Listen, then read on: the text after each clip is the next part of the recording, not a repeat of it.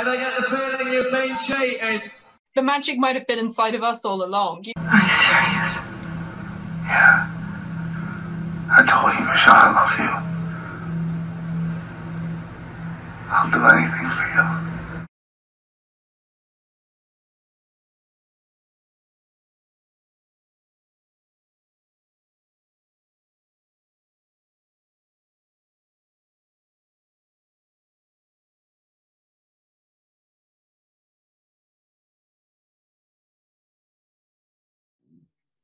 Hello and welcome, social yet distant listeners. Today it is my very great pleasure to be joined by the mighty Jane Byrne, a poet and artist who may even have the edge on John Dorsey and myself in terms of the sheer creative output. So Jane's pamphlets include Fat Around the Middle, which is by Talking Pen, came out in 2015, and Tongues of Fire from Blacklight Engine Room Press 2016. Her collections are Nothing More to It Than Bubbles, Indigo Dreams 2016, This Game of Strangers, Weird Harvest Press 2017, co-written with Bob Beagrie. One of These Dead Places, Culture Matters 2017. Fleet, which is also Weird Harvest Press 2018. Remnant, Knives, Forks and Spoon Press 2019, again written with Bob Beagrie. And the astonishing, is one of my favourite collections of all time, Yantan Tether, Indigo Dreams 2020. Her poems have been nominated for the Forward and the Pushcart Prize, and she's praised in a frankly amazing number of poetry competitions. How many is it now? Like 47, 48? Something like that. I stopped counting when it was about 45 or something, so I don't know. I stopped counting. I've been kind of counting along with you, and I think we might be like now up to like 40, 48, 49, maybe even 50. So Jane is a fellow associate editor at Culture Matters, where we worked on Witches, Warriors and Workers, an anthology of contemporary women's poetry. And she lives in an eco-friendly house in Northumberland in a little wooden cottage. It's gorgeous. Many of her poems are about her adoration of language and how it connects her to the many passions and parts of her life. She is working class, a wife, a mother, bisexual, a poet, an artist, and a maker. She's also a late diagnosed autistic person. This diagnosis, she says, has helped everything to finally make sense. She is currently doing an MA in writing poetry at Newcastle University, and her next collection, Be Feared, is due out in November from Nine Arches Press. She also plays a rather fabulous ukulele. Welcome, Jane. Hello, Fran. Thank you for having me here. It's great to see you. We've both got our dogs in the background as well today, so we're sort of like... I don't know if you can hear mine snoring currently. Can you hear him? Every so often there's like this little doggy sound. It's so sweet. Manny doesn't make such good noises. He's snoring like a chainsaw right next to me at the moment. Bless him. Yeah, so we'll probably hear Manny later. Manny may also come in. They're doing their own interview through the medium of interpretive bodily noises. Yeah. So I want to dive right in by asking if you could tell us something about your forthcoming collection, particularly the significance of the title Be Feared, which I actually think should be our motto as generally unacceptable working class women poets. I wonder if you just have a sense in your recent work of having sort of found that rage or a sense of moving towards a more unapologetically angry voice.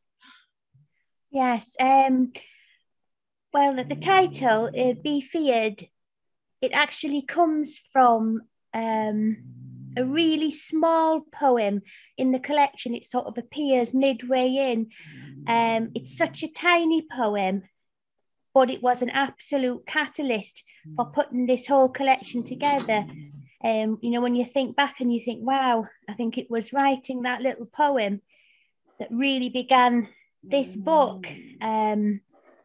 It was, I mean, usually in a collection, the title poem shares the same title as one of the poems in there, but in this case, it doesn't. The words Be Feared are buried in this very small but very important poem, and I wrote it while I was still working at the supermarket, which I did for 5 years. But I was beginning to acknowledge my inability to sustain myself mentally there for much longer. So this poem was part of my realization that I had to do something about myself, the way I felt, what was happening to me inside my life. And some months after writing this poem, I found the courage to leave that job, seek a final answer to my health issues, and at the age of 48, find the courage and the self-belief to use my art and poetry to scratch out a living. It also became clear to me how important those words, "be feared," were to me and my new courage in writing. Those words began to shape me and my writing afresh. I didn't find a new voice. I found new layers of it that before I hadn't quite known how to access, though those layers were buried there, screaming for air. I wanted to express my gratitude and passion for this Catalyst poem, and it seemed that there could be no other title for this book. I've lived in the Northeast for 29 years now, and it's pretty much absorbed me as I have absorbed it, and I'd find it hard now to imagine living it anywhere else. Feared is a slang word here, it's a dialect word here. You know, she's feared of him. Oh, I'm feared of exams. You know, it's used like that, but it just seems like an absolutely immense word. I'm not just afraid. I'm feared. I'm feared. What a strong word. Be feared. Be afraid, because life has so much that will make you afraid. So be feared of it. I just find the word just absolutely swells my insides out when I hear it, you know, be feared, because it's also a very ferocious word. I want to turn it round and I want to say to the poetry world, be feared of me, because I'm coming. I am coming, be feared. And I want other people to be able to feel the same as well, you know, be feared. So it's a positive and a negative as well. And I love the double-edged sort of play on that title. So in the end, I thought there could be no other title for this collection, and the rest of it sort of span off from that. I also want to acknowledge that this little poem uses the 821 form, which was invented a few years ago by fellow Northeast working class poet Lisa Matthews. She came up with this form herself, and it's a wonderful, wonderful form. So I'll just read that poem now. Fantastic. It's called This is a Frankenstein Night. Rebuild the monsters in your life. Finish work in the dark. Pace the salted car park to where you parked. You spent the shift smiling, cramping on unpassed wind. The waistband bites. Check behind, let go of painful blusters as you waggle across the stiffened grit.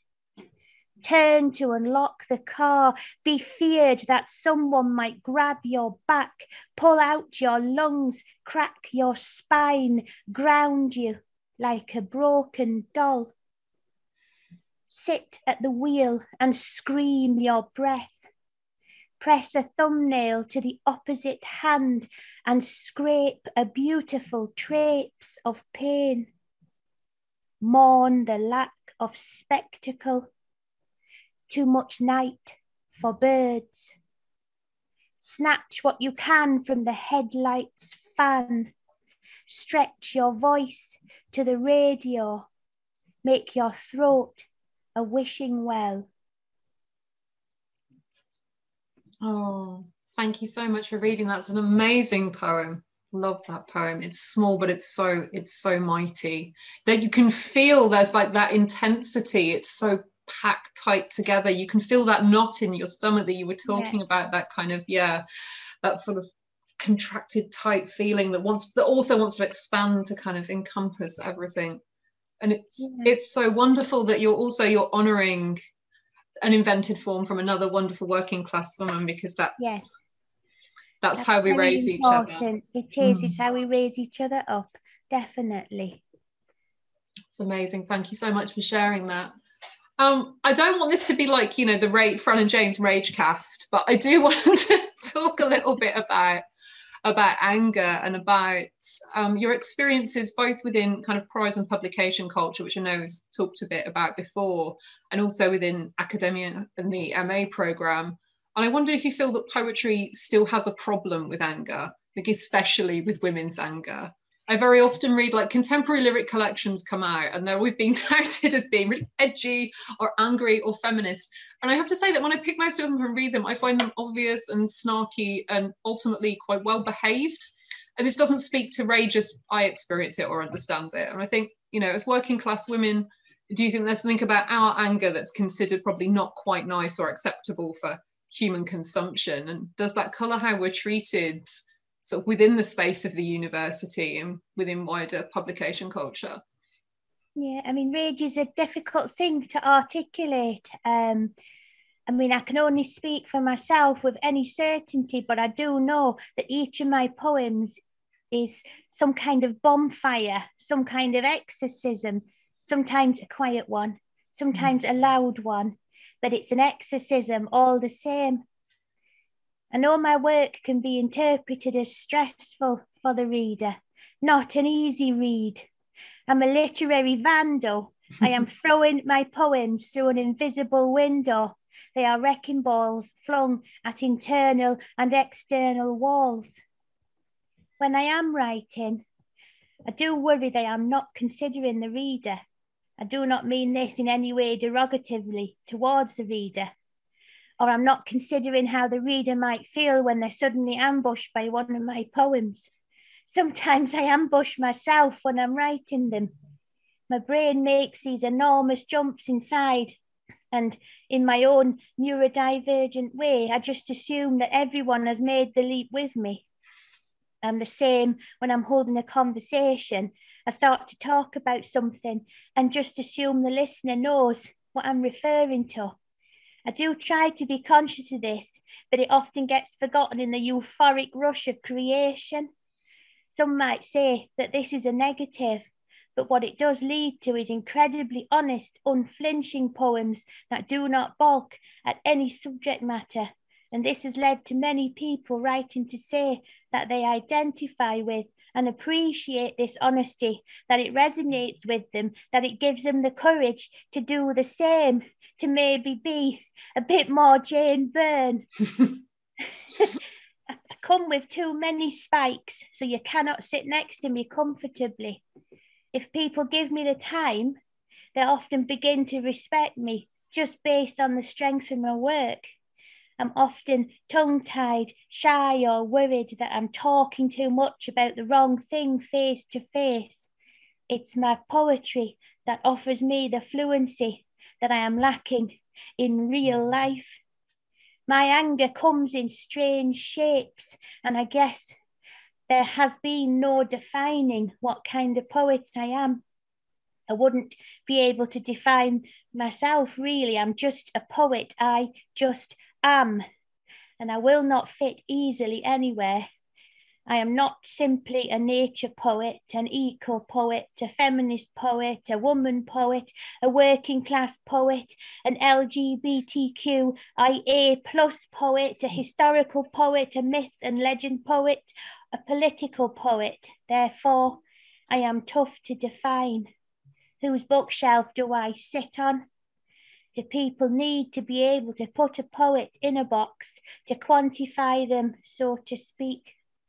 I am very grateful to all the other presses who I have worked with for giving me a place, but especially now with Jane Cummane at Nine Arches, because I feel with this next book, I'm taking great leaps into the unknown, and the fact that she has faith in me does mean a great deal. I don't know if that answers the question at all. Yeah, no, it does. I think it's about that shape, that sense of being undefined and not being an easy fit within any of these kind of ridiculous ready-made categories of belonging. Yeah. And I think there's a lot of people out there, particularly, I think, you know, sort of people from working class backgrounds who identify with that, whose poetry isn't maybe working class in that kind of very obvious sort of, slightly maybe, I don't want to sort of like, you know, I don't want to be disparaging, but in a very, that's your theme, you're just writing about grot and poverty, that's all you're allowed to write about. Yeah, and I just think, can I not just be working class and I write? You know, yes. does the expectation have to be that I'm only going to write about you know, being down the mine or starving in an attic or something, which is great. You know, I've written about those things, but it's not what defines me. I just happen to be working class and I happen to write poetry. And that should be enough without expecting a working class poet to be anything. You know, we don't have to be gritty if we don't want to be. We don't, you know, we can write about whatever we please. We have the same access to subject matter as any poet. You know, we are not defined by what we write because we write, and we are working class, which is coming out a bit gobbledygook, but I know what I mean. I know what you mean. Yeah, Exactly. yeah. I do know what you mean. And just the desire to be defined, and for people to take you seriously enough that they afford poets that status as a primary kind of identity or primary category, and not try to sort of well, she's a great woman poet, or she's a great feminist poet, or she's like, can I not just be a good poet? I just want to be, I just want to be a good poet. That's what I want to be, a good poet. And I don't want any limits placed on any subject matter I write about, you know. That's what I want from poetry. I want to be a poet, and I write about anything I want to write about at any time, any place, anywhere. So to anyone that says otherwise, basically, just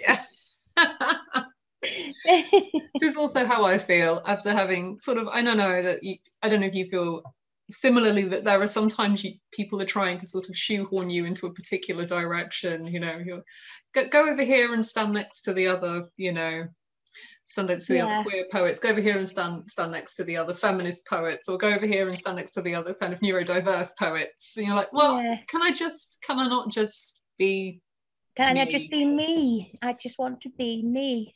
Yeah. That's what I want to be, not defined by anything. I just want to be a poet, and that's it. And hopefully respected as one. That would be nice. Yeah, that would be awesome. I feel like, you know, it doesn't often happen in life though, does it? So I'm not sure it's ever going to happen in poetry. I think the point that you made about people contacting you and saying that your work resonated with them, I think there's a difference definitely between the audience who is finding your work and who is getting something out of it, and who has this very intimate, passionate and engaged kind of dialogue with you and your writing, and with the poetry biz out there who are maybe more standoffish and don't know quite what to do with the likes of us. Yeah, that's true. I don't think many people currently know what to do with me at all. But hopefully they'll just accept you on a level with who you are.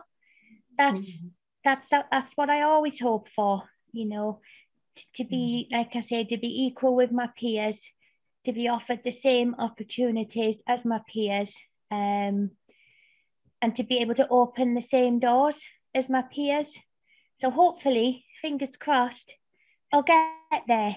I won't stop trying, and I won't stop banging on the doors. It's a shame we have to bang on them, but you do. Yeah. You do. And I suppose that's why your work takes on a scary edge as well, is because you are fighting. You know, you fought your whole life against, the opportunities you haven't had, or the problems you faced, you know, your situation. You feel like you fought from the day you were born. And it's a hard thing to shake, the amount of fight that comes out of you and you know, and then passes into the work you write, you know. So I think that's why people might find it hard to identify sometimes with it, is they wonder why you're fighting so hard or shouting so loud.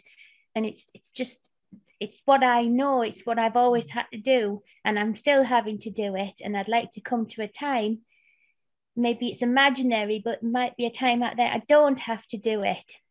Yeah. And I can just relax and be a poet. And there is no edge, there's no blade against anything I do. It's just poetry and me is where I dream of ending up. That sounds wonderful. It's kind of, that sounds like a perfect dream. But yeah, we got a ways to go, right? But you deserve to be there, definitely. I'm trying. No one can ever say she didn't try. I think that'll be my epitaph. No one can ever say You didn't try. But this is it. I think, that there's already like a queue of people that stretches halfway around the block who are willing to kind of do you down and cut you out. And the only way you are complicit in your own failure is by not trying. You don't want to give them the satisfaction of giving up. Yeah, that's definitely not something I feel able to do. Can I just pop to the loo? I'm absolutely bursting. Yeah, no worries. I'm sorry to put that in the middle of an interview. I'd just be like 2 minutes. All right, I'll pause, no worries. There we go. So yeah, I kind of wanted to ask about the sort of nuts and bolts, talking about being taken seriously as an artist. I wanted to talk a bit about the nuts and bolts of your creative process and about just your absolute facility and your dexterity and precision with language.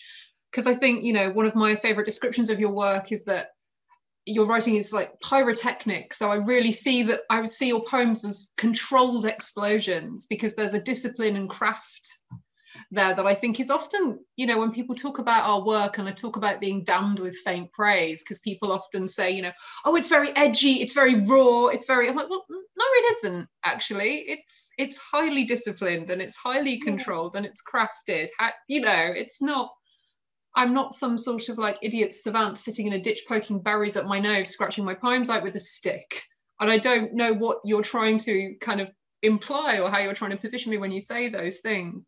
And I think with working class women, like the kind of like the really difficult intellectual work that we do is often overlooked, or it's unattended to, because I think there's this fiction that to be able to write with intelligence and wit and purpose, you have to have been through the system.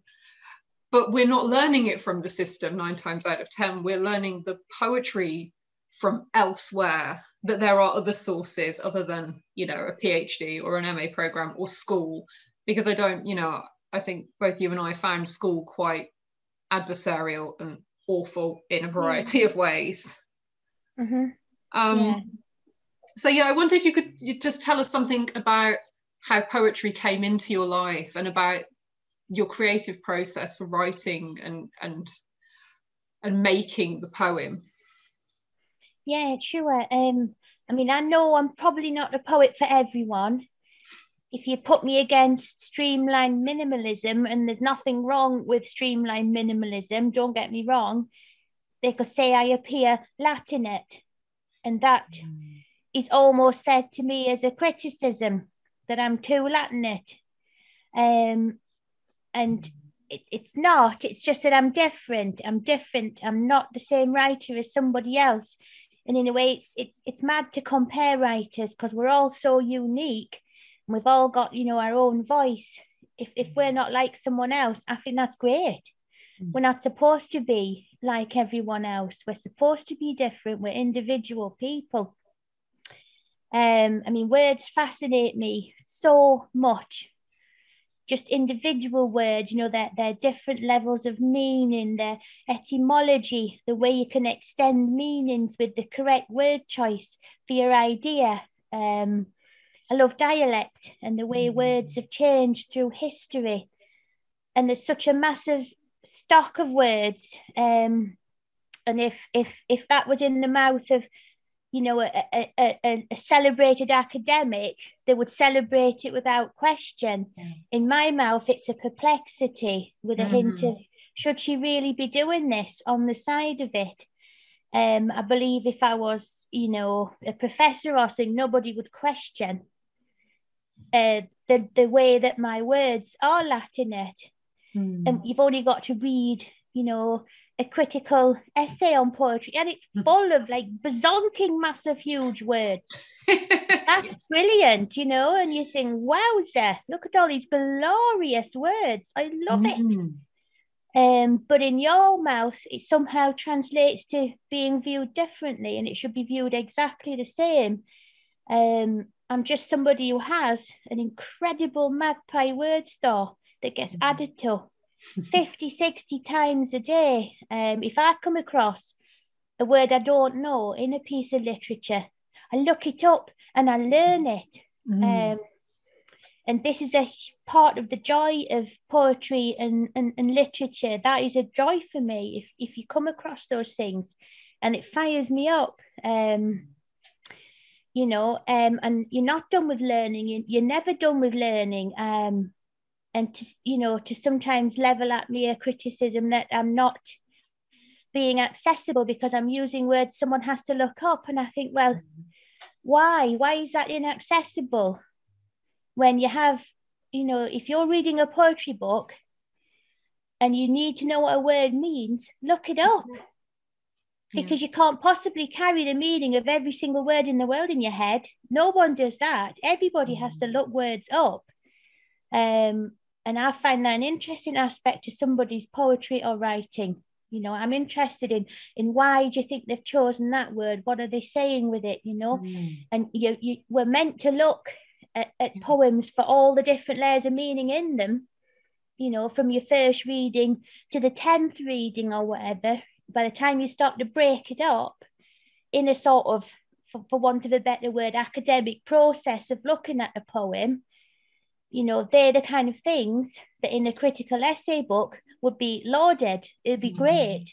Look at what this poet is doing with, you know, why she used this one particular word? Why debitage and not just dirt? You know, you've got, and then you spin off into all these different things that debitage can represent within the metaphor, you know, and I could go on forever about it. And I do have to defend myself on many occasions for this. And the last person to ever be inaccessible is me, who fights tooth and nail for accessibility. But I also fight for the right to use whatever word I please as well. I'm getting quite heated about that because I don't think people can tell you how you should be writing or why you should be writing or what words you should be using. You know, it's difficult because, you know, you hear feedback and you do accept there are things in there of great value, and you know, you can apply that to your work, but you can't fundamentally change who you are, and someone should not fundamentally want to change who you are as a writer. You know, no one's going to make me a minimalist poet. I'm not going to. Maybe I will write a poem with 3 words on the page one day, and I'll have a brilliant explanation for why I've done that, if I ever do that, because what I'm learning grows every single day. And when I started my MA, I did joke to friends that by the time I left, I'd write poems so distilled they'd be invisible on the page and sound like fridge noise. Because you do change. You know, I'm measuring each word so much more acutely than I ever was before. I'm considering the why of everything, you know, why that form, why that line break, why that caesura, you know, things like, and this constant flux is still playing with the Beefeard collection because I'm still editing away madly. I'm tucking, nipping, sweeping through it because every day I feel like I've got a new broom to sweep with. Everything you learn is a new tool, is more power to you, is more power to yourself, which is ultimately why I wanted to do the MA, because it was also, it felt like, you know, to exclude me from academia. I wasn't an academic poet. I could write the cleverest thing in the world and not be considered an academic poet. So, and I felt like it's just another door I have to knock on and break down, which is what I'm now doing. I want to find out what's behind that golden door. And actually, it's a world I can compete in as an equal, and do compete in as an equal. But I wouldn't have known that if I hadn't got through that door. And when I have those letters after my name, they're going to have to say I'm an academic poet. And that means a lot to someone who started off, you know, like one of my poems in one of these dead places, someone who thought she was thick as pig shit when she was young and had no idea what was in there. And for me to have got that far, for me to have got into academia, is a wonderful thing. So when people used to say to me, why are you doing it? You don't need to do it. Yes, I do. need to do we it. do. And hopefully, God willing, or finances willing, or some kind of miracle willing, I'll be able to go on and do a PhD as well. Because once I've completed the barrier of MA, there'll be another door that I want to go through, because I'm like that anyway. I must be very ambitious in my own way, that there is always a door above me that I want to go through. And just curious as well, and just, you know, not having had access to that world and not having had the opportunity, I think, to be kind of complacent about it or to be habituated with it, because it's not always there whenever you want it. And nobody in your family has been through that door before you. Like, so, because when I went, I was the only person as well. And there's nobody to tell me what to do or how it'll be or what it's like. And so the only way you know is to go.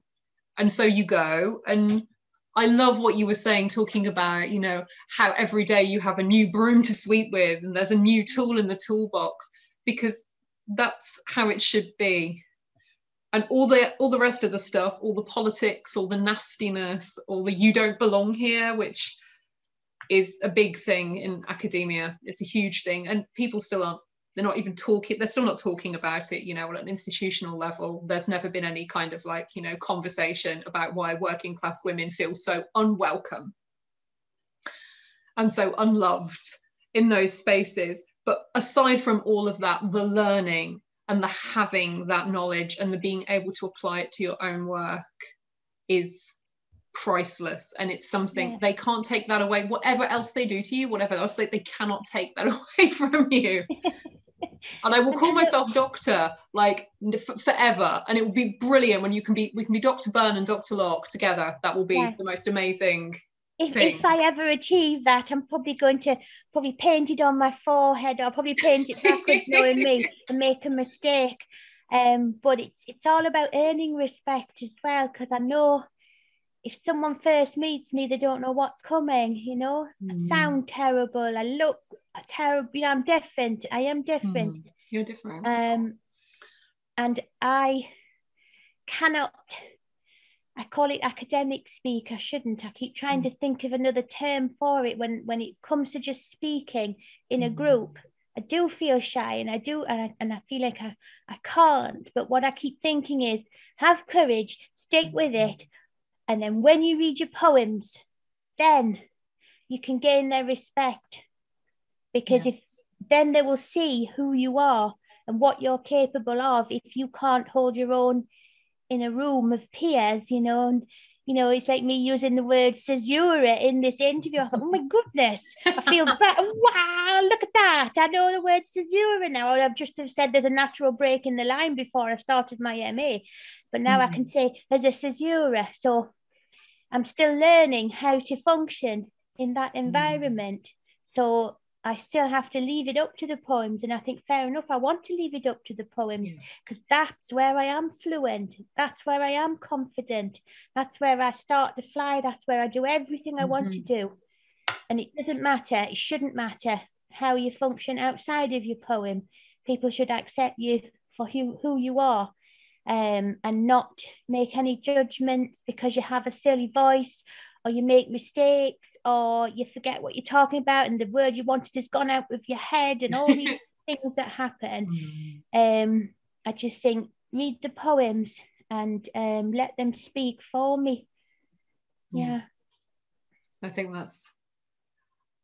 I completely relate to that. The expectation is it's a gritty cityscape, or gritty factories, or gritty estates. It's not someone living in the middle of nowhere in a small cottage or something, and being working class.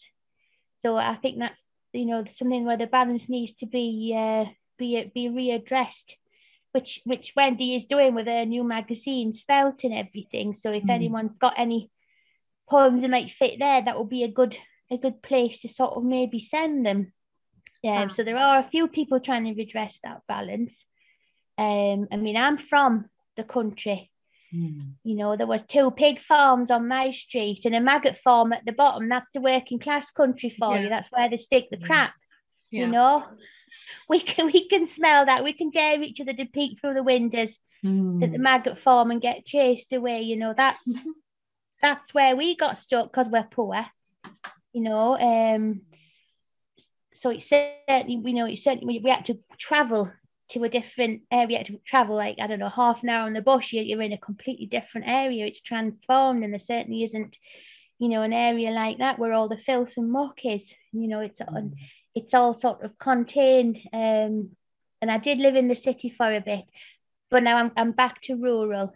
I'm back to being rural working class, because, you know, I can find beauty anywhere, really. When I lived in the city, I found beauty anywhere, because I try really hard to find beauty everywhere, but I find it much better, you know, in the rural landscape. Yeah, definitely. Agreed. And I think there's the idea, I think, as well, that there's a sort of slightly insidious that only the middle classes can appreciate the beauty of the countryside. It's like, if you're working class, you know, we'll stick you in a council estate next to the maggot farm, because you haven't got the finer feelings to appreciate all these rolling hills and these beautiful deserts. All you want to do is sit in and watch TV or smoke or go to the pub. That's all you want to do, you working class person. You can't possibly access beauty. You don't have any, you know, pastoral feelings. You don't have any lyric impulse towards nature. No, how dare you, you know? I very often feel that that's where it's going, and there's this move to try and position the countryside as just this kind of leisure space. I think they like to forget that work ever happened there. The animals, this is where your food is coming from, idiot. You know, this is where do you think your beef bourguignon is coming from? Where do you think is growing your fucking Maris Piper potatoes? Yeah, and somebody's out there ploughing and shoveling us and getting up at 4 or 5 a.m. in the morning, or working till God knows when, and you know somebody's working. Always there's somebody working. Yes, you know, behind the scenes, and they need to be acknowledged, and they need to be respected, and you need to believe they find the world just as beautiful as everybody else. They might not have been given the automatic tools to express it, like I wasn't. We have to earn those tools. Yes, I think we have to try a bit harder to find those tools, because they weren't an automatic given unless you were very, very lucky. So, you know, we're there. You just have to look, definitely. Yeah, we are there. My mum says that as well. She's in Cambridge on the Fens, and she's in a council estate in Cambridge on the Fens, and it's you know, it's that amazing sense, being poor and rural, of privilege to be somewhere so beautiful. Yeah. But at the same time of also being extremely cut off, because all the resources are concentrated in the city. Yeah, it's more difficult with buses and transport, and just the logistics of life are a lot more difficult. Definitely. Yeah, it's important. So if could you send me the link to Wendy's magazine, and I will put the link in the show notes for anyone that wants to